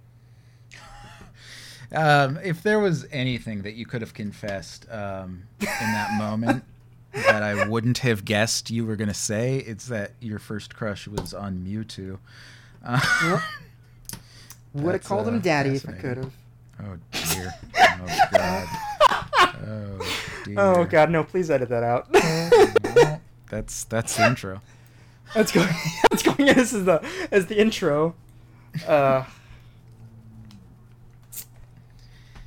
I was real little at the time. You know, Once again, my name is Michael Hollow. I wish that... Wait, what? I was just going to say, once again, my name is Michael Holler. My name is Tyler Andrew Pino. No. What were you about to say? I was going to say something about... I was like, yeah, that would have been a cool Easter egg if we had, like, a Master Ball or something in the movie. Because I was thinking, like, yeah, how did they catch Mewtwo that first time? I would imagine that, like, they just used whatever apparatus they did the second time. They didn't use a Pokeball. They used, like, those weird gadgets. The little electric ball things. I liked Mewtwo's voice. You know, that was another... oh, yeah, I did too, where it was like a male and a female voice happening together at the same time. Yeah. That was interesting. I liked it. I dug it a lot. We were speculating beforehand, like, who are they going to get to voice Mewtwo? And you said, like, well, unironically, like, I know Idris Elba is the most hypothetically employed man in Hollywood, but Idris Elba would have a really cool voice for that. Yeah. But so I was thinking, like, somebody with, like, a dark, I shouldn't have said dark, because they're going to think I'm you skin fucking tone. racist. Like a deep, like, British voice. Yeah, I think my guess was something like James O'Mara or someone. Yeah. But then you made a comment where like, I don't know, maybe it'll fucking end up as Melissa McCarthy or some bullshit like that. My biggest fear in life was that they were gonna do like we'd see Mewtwo, he'd be like all fierce and powerful, and then he'd like open his mouth and they'd have a meme voice like Melissa McCarthy or something. Be like, yep, that's like one of those moments where like in Thor Ragnarok where Korg opens its mouth and it's Taika Waititi, and you're just like, right. huh. Yeah. But you know, for the record, love that decision. But yeah, no, Detective Pikachu. It's currently what, the highest rated video game movie of all time? Yeah. Its box office numbers were not as good as I wanted them to be, because I was hoping, like, I'm sure that they'll move forward with some kind of sequel, but like if ever there was, and I'm so sick of this term, but if ever there was like a cinematic universe that I could get behind, it would be a Pokemon one. Just because there's a lot you can do with that. Yeah, and that's the thing. Ideally, like, I don't need a sequel to Detective Pikachu in the... Ideally, there's a lot you can do with Star Wars, but we've been seeing how that's going. Yeah. Well, they're taking a break after this next one. They said they're going to have, like, at least a 3-year hiatus after Rise of Skywalker. But we're still going to be getting those Disney Plus shows, and allegedly there's one that's not been announced yet, but we have The Mandalorian, the Rogue One prequel, and one other one. But that's going to be happening in the interim. Oh. So they're not taking a break. That was a lie. No. And we still have Star Wars Resistance on the Disney Channel. Did you just say a Rogue One prequel? I'm sorry, is that what you said? Yes. That's a real thing? Yes, it is. Okay. But why? It's gonna star Diego Luna and Alan Tudyk as Cassian Andor and K2SO, and it's gonna be a Rogue One prequel. It's their adventures before Rogue One. What a strange choice.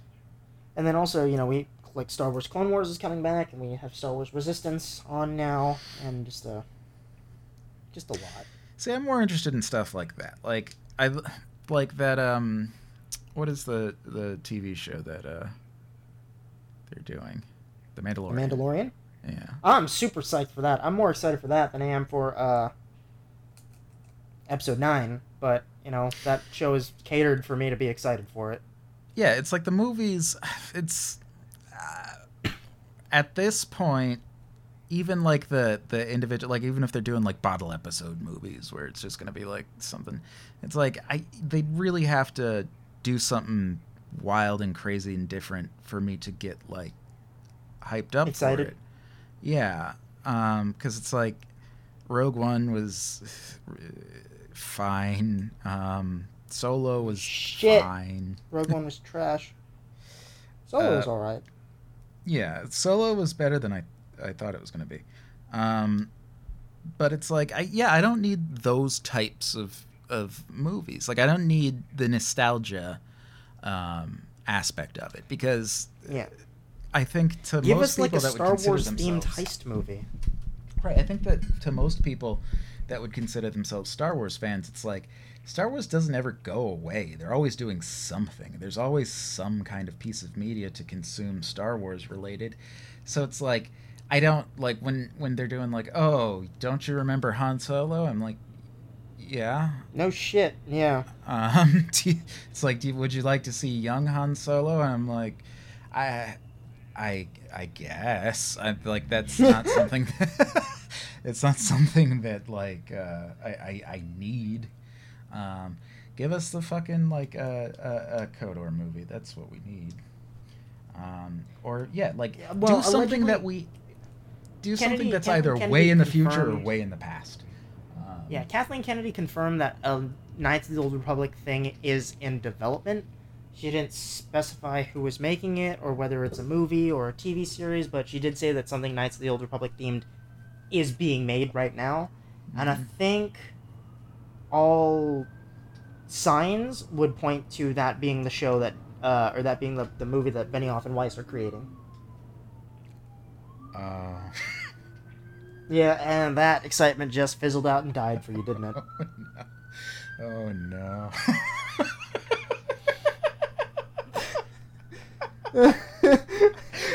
Because the thought process was... You ever hear someone go from like 100 to 0 in like 0.3 seconds flat? Because that was it, ladies and gentlemen. That was it.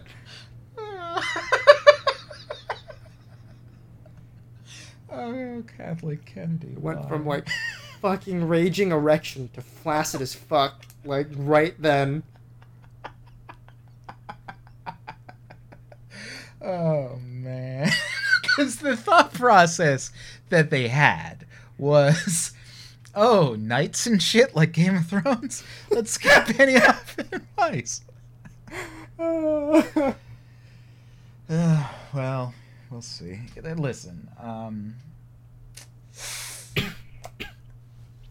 I'm sure it'll be fine. Like I feel like the kinds of movies that Benioff and Weiss would be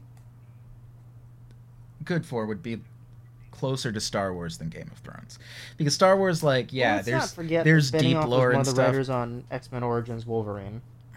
Yeah, no, you're not wrong. But like, well, what I mean to say is like, Star Wars, yeah, there's deep lore and stuff. There's stuff that you could tap into, but it's not as like there aren't as many rules as Game of Thrones. I feel like Benioff and Weiss, they're good at making spectacle and stuff, and that's all you really need with Star Wars. It's like you don't need like even the good Star Wars, like it's not like they're terribly complex films or terribly complex stories. It's a basic hero's journey. They could handle it. I'm sure it'll be fine. Yeah. They can handle. Yeah, we'll see. We'll see. Plus, there's. And I mean, like, Knights of the Old Republic has a lot of source material for it, anyways. Like, if they're, and you know, I mean, they are very good. Say that they are really good at adapting things. Yeah, no, and that is fair to say, because those first 4 seasons of Game of Thrones are like some of the best. Are really good seasons in television. Like it like I don't. People will shit on them, and at this point, it seems like it's kind of their fault for not like giving us those last 2 seasons in their entirety. Like if they, I feel like people would have. People would give them a lot more credit if it didn't seem like they were 1 foot out the door. I don't know that that's the case, but that's what people are going to say. Can we just talk about how fascinating it is of how quickly all of Game of Thrones' 8 years worth of goodwill just went down the shitter? Yeah, like, and how fast that change happened. But here's the thing. It's like if you're going to deliver truncated seasons, if you're going to go out in 6 episodes, you really need to make sure that those are the best 6 episodes of Game of Thrones. Because if it's anything less, like the internet is already angry at what's been happening since season 5. Yeah, that goodwill will go out the door fast. It's not going to take long. People are not kind in this day and age to, I think TV and film. as it stands, like, with Rotten Tomatoes, I think Game of Thrones Season 8 is the lowest rated season in that show's history. That's something else that happened with absolutely. with Netflix's Voltron series that came out, right? Yeah. For the most part, fairly solid show. Also, 8 seasons. Also, Okay. last season was truncated, yeah. But it was one of those ones where, like, the critical reception for that show tanked in the final season. Like, seasons 1 through 7, it was like 98%, 96%, 94%, 91%. Like, across the board, very well received. Final season came along, season 8, 23%.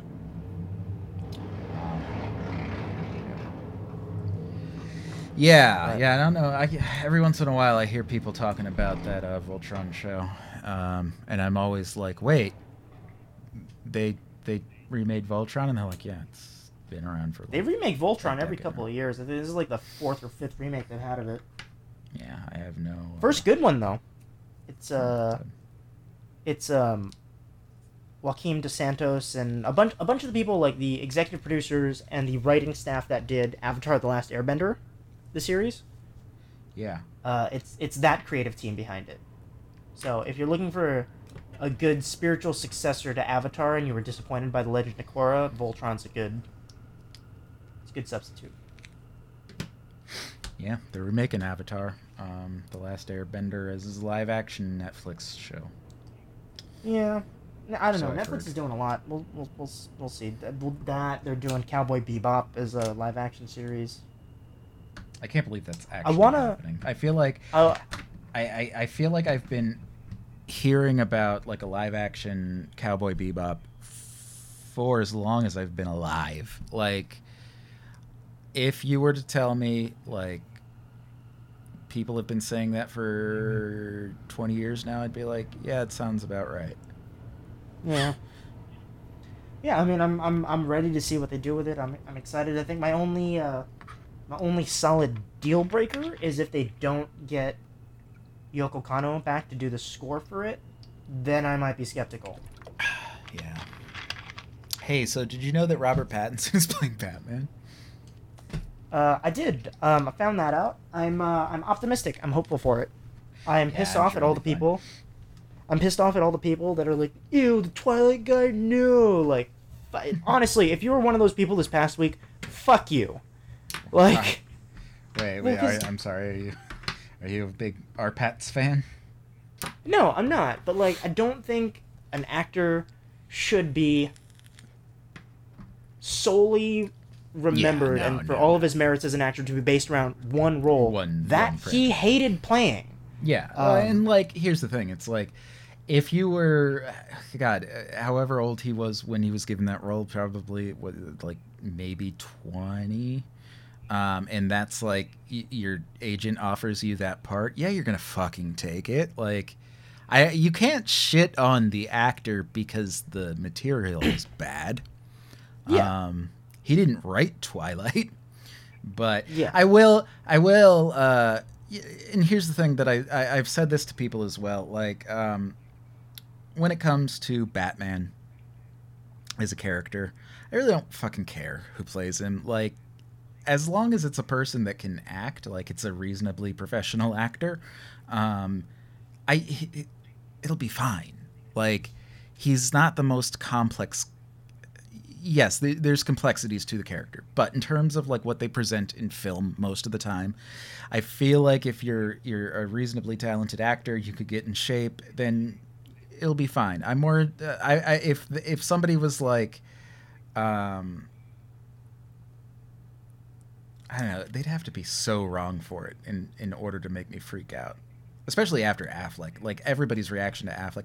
I was one of the very rare early supporters of Affleck as Batman. I was like, of course, that makes sense. That would be great. But everybody Yeah. else And like, he- freaked the Yeah, fuck he's out. given us one of the most interesting on-screen portrayals of the character that I think we've gotten. Yeah, I really I think wish the that only he was casting sticking that around. I think the only casting call that I would legitimately be not happy with is if they casted Michael Cera. Yeah, that's what I was struggling for an example, but that's the perfect one. Yeah, if it was like Michael Cera, I'd be like, well, obviously that doesn't make any sense. Or like if it was fucking McLovin, they're like, hey, he's gonna be Batman. I'm like, well, it better be funny. Yeah, yeah, but it's one of those things where like Robert Pattinson has done so many weird, obscure indie films at this point, where I think he's really kind of proven that he wants to be an actor and that he has the chops to be an actor. So. Sure. Fuck it, give him Batman. I'm excited to see how it looks. Yeah. How old is he? Somewhere in his early 30s? 33, I think. 33? Like yeah. He's, and this is supposed to be like a younger version of Batman.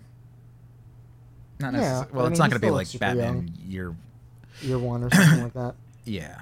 Well, I mean, for Batman, I think The news that got buried under this, though, is that Robert Pattinson is playing Batman, and the villains that he's going to be playing against are the Penguin and Catwoman. What happened to Deathstroke? Didn't they literally cast Deathstroke? Yeah, it was for the Justice League follow-up, because that was the stinger for Justice League, was that it was Man Yellow as Deathstroke. Okay. Yeah, for some reason, and that was back when Ben Affleck was still attached to the project. Yeah, because I thought that it was that Deathstroke was in The Batman when Ben Affleck was directing it. But I just assumed that like Affleck fell off, but it was still about the same project. No, I think Matt Reeves came on and they wanted to go in a different direction for the script. But they're still calling it The Batman, right? Correct, yeah. I don't like that. I don't know why, but putting the makes it sound more bland. Yeah, I'd agree. But that's fine. I mean, every other... Something. Yeah, like I was gonna say, like we're running out of like Batman monikers that we could slap on these movies. Yeah, you could call it Caped Crusader, but everybody's gonna be like, that's pretentious. You're just gonna be like Dark Knight. Like, oh, whatever. Yeah, someone pointed out though that it was like before Michael Keaton was Batman, he was Mr. Mom. He was Mr. Mime? Mr. Mom? Oh. Yeah, I remember. And people freaked out when Michael Keaton got cast because they were like, he's just known for comedy. Yeah. And in fairness, even in that movie, wasn't really built for the role. But he was good. Yeah, and I don't know. We'll see. One of the things someone posted online that would be a fantasy come true, which is not going to happen, was they posted a picture of Robert Pattinson with an old Michael Keaton, right? Mm-hmm. And then under that photo, they posted Terry McGinnis and old Bruce Wayne from Batman Beyond. Yeah, yeah, that shouldn't be Robert Pattinson. But I would love for that movie to happen, like with Michael Keaton playing old Bruce Wayne in a Batman Beyond movie. That would be so great. Yeah. Like Robert Pattinson's not. You know, what is more exciting about this this DCEU thing, because it's been a shit show so far. But what is genuinely exciting about it is that I have no fucking idea what their plan is. So as a result, every announcement is really exciting. Like a guy Marvel that has plans. Yeah, so like Marvel comes out and they're like, we're gonna do, the Eternals, and it's gonna be Avengers but not the Avengers, or we're gonna do Doctor Strange 2 or Black Panther 2, or they have a new San Diego Comic-Con panel where they're announcing more movies, and I'm like, cool, whatever, I'm sure they'll be fine, I don't fucking care. Just because their movies have become so predictable that the formula is expected. I legitimately don't know. Yeah, but like with DC, I don't know what the fuck they're gonna announce next, because I watched Aquaman and it was fucking stupid, but it was entertaining. And it looks nothing like the Joker. And that kind of unpredictability, it's like giving a gun to a baby where you don't know what's going to happen. Right. But is it going to make the news? Well, I've made this point before. It's interesting to see the way that this is played out, because it reminds me of the differences between DC Comics and Marvel Comics. DC Comics, Marvel, at least in the last, I'd say, 15-ish years, they have like a very particular in-house style. You could even argue that they had an in-house style going back to like the Jack Kirby days. It was just a different kind of style. But like you usually know when you're reading a Marvel book by the way that it looks. There's definite style variations, but also by the way it feels, because I picked up a Marvel comic recently and it was printed on what felt like fucking newspaper like paper. Ooh, really? It was terrible. It was awful. And then I went and picked up a DC comic and I was like, oh yeah, this feels better. All the paper's laminated and fancy. Yeah. And it feels like it's worth paying $4.99 for. But yeah, like they all, I wouldn't say that they look the same, but it's clear that there was some branding. With DC Comics, it's like you don't know what the fuck you're gonna get when you pick up a DC book. Like the art style is drastically different comic to comic. Oftentimes the tone is different comic to comic. And you know that both helps and hinders them, because it gives this whole idea of like it's more of an auteur's comic. I mean, it's not. It's still a corporation, but like it gives it that variation of style that makes it more interesting. But at the same time, because there's not a single consistent style, you have quality and you have storytelling issues. And there was that point a few years ago where they just kept rebooting the DCEU. As it was like DCU, which sucked, and like the New 52, and like they did it like 3 or 4 times, and it was just one of those things where it's like, fucking pick one. Yeah, well, I would argue that the reason that they did that was probably not because of varying style issues. I think that would be because of trying to get a unified style, and then it just not working. Yeah, I didn't really follow much of the most recent reboot. I don't know what the hell is going on in the world of comics right now. But like New 52, what I liked about that was, yeah, they were all wildly different, and it made it so you kind of wanted. What was nice about the reboot thing is it made it such that you wanted to pick up one of every character, which is something that very rarely happens, because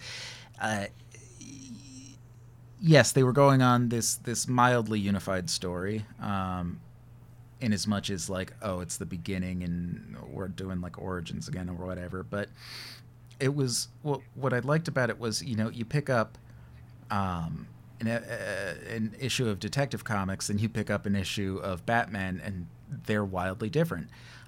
They still try to loosely fit it within the same canon, but they're not like super particular about it. They're like, if you have a story you want to tell it on this one, and then maybe the tone will match, or maybe the tone of your story will match a different line, but we'll still put it out there.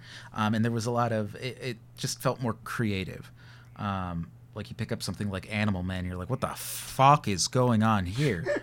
Man, that New 52 Animal Man, like that first 10 issues was fucking superb, just wonderful. And probably because it was Animal Man and nobody knows who that is or cares, so they could do whatever the fuck they want. It's not like a legacy character where you have to be true to some sort of style. But yeah, I tend to like that a little bit better, and that seems to be where the DCEU is headed right now.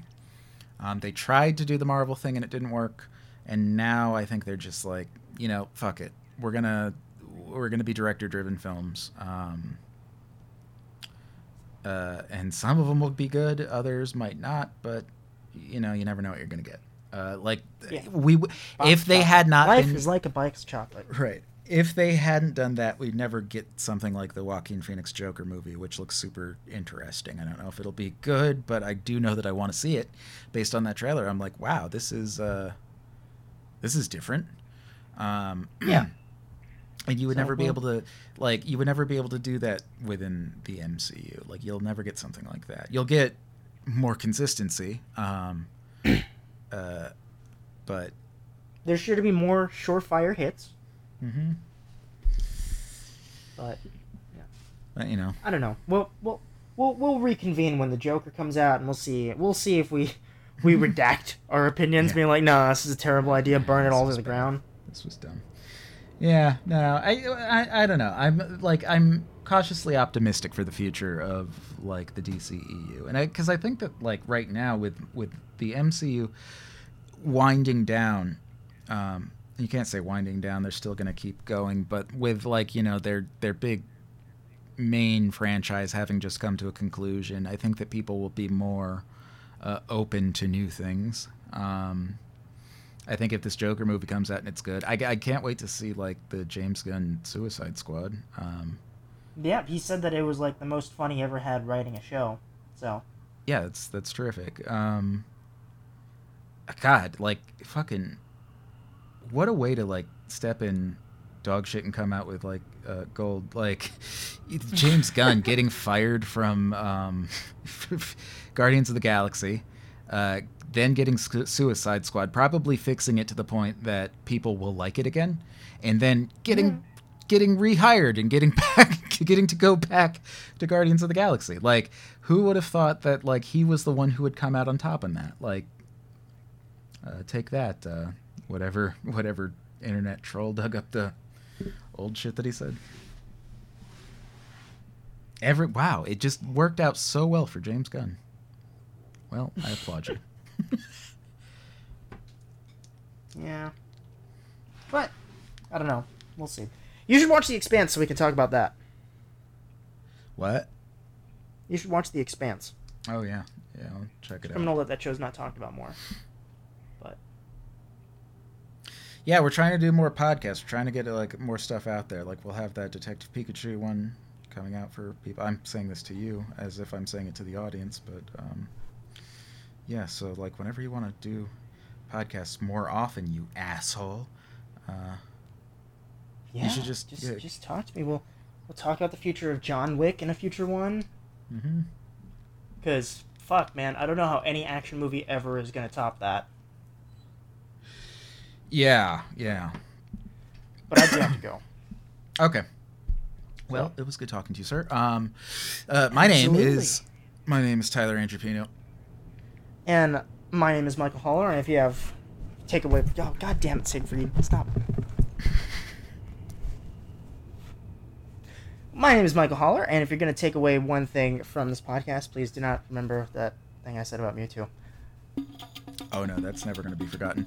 Get out of my house!